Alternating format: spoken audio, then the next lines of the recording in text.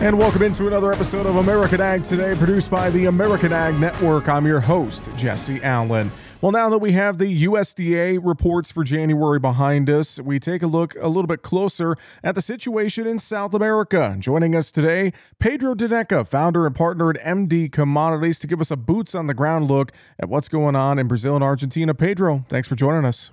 Thanks for having me, Jesse. It's a pleasure being here with you guys, man.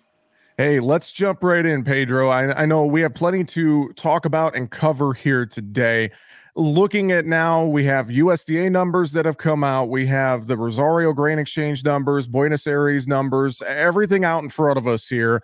Really looking at the situation in South America. I know we hear a lot about the issues in Argentina, yet Brazil looking fairly good still. So let's just start overall assessment of the numbers that we've seen.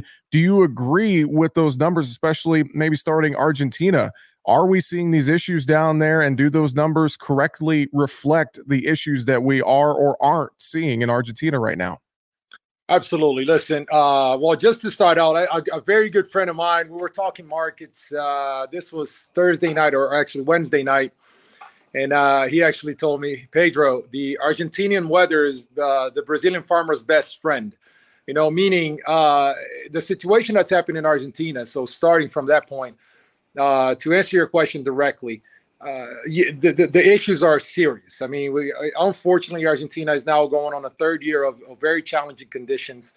Now, we saw the Rosario Exchange come out with 37 million metric tons. One thing that we must put in perspective, the Rosario Exchange is made up mostly of producers. Producers are going to want prices to go up. So the Rosario Exchange is known for being a little bit pessimistic, exaggerating a little bit on their estimates. Okay, so do we believe the crop is 37 million metric tons today? No, we believe the crop is much closer to, say, 39 to 42 million metric tons, especially with the rains that have arrived here in the last couple of weeks, especially in the last week or so, and forecasts are relatively favorable for a decent part of Argentina. Now, that being said, USDA came out with that 45 number. We believe there's still room to the downside. So the USDA was cautious, and we understand that's a step-by-step approach that the USDA chose to take.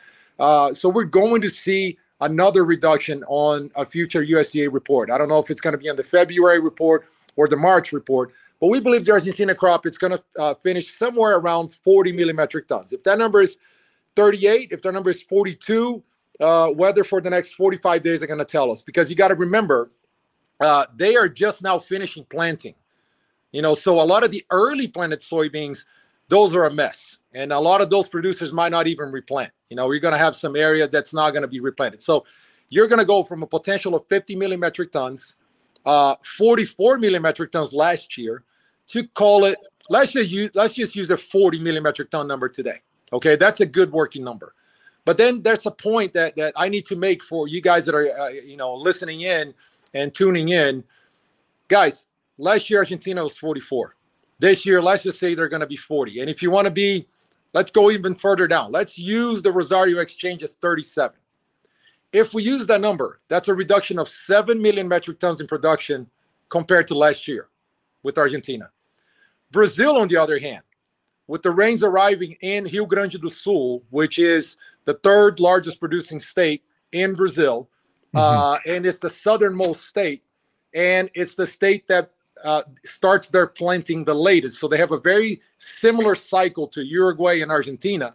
Okay, so they're just now finishing planting, and the rains have arrived in a very timely manner after a few dry weeks over there. The Brazil crop is now consolidating somewhere around 150 million metric tons, Jesse.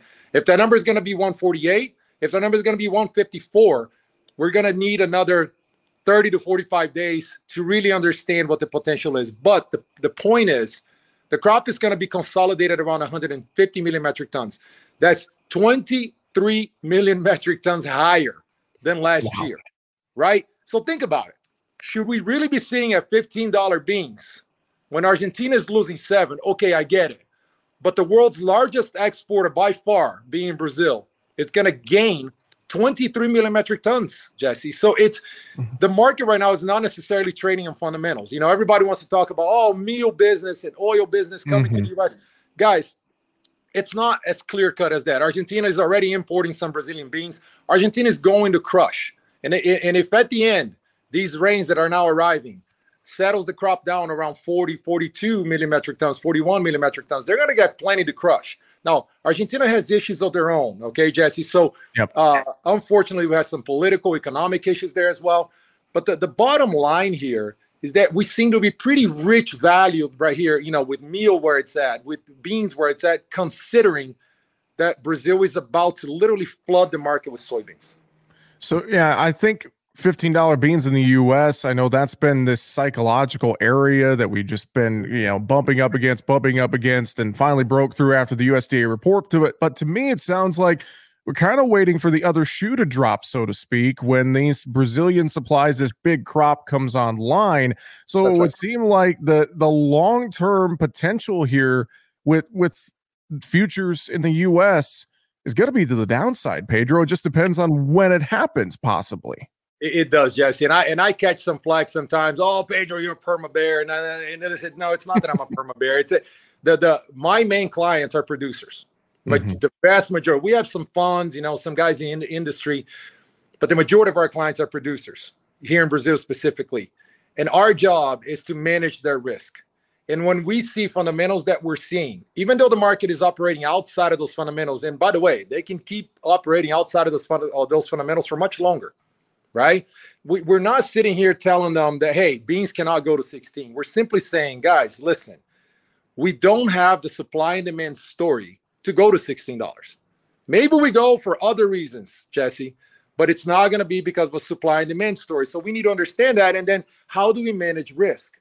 And when we look in the second half of this year, Jesse, I want to say something right now. I don't know if the listeners are going to like what I'm about to say, but listen, with Brazil flooding the market right now with 150 million metric tons of beans, that means that Brazil is going to export close to 95 million metric tons, up from 77 last year. That's 18 million metric tons in gains, okay, in exports alone, which means that U.S. exports are going to suffer.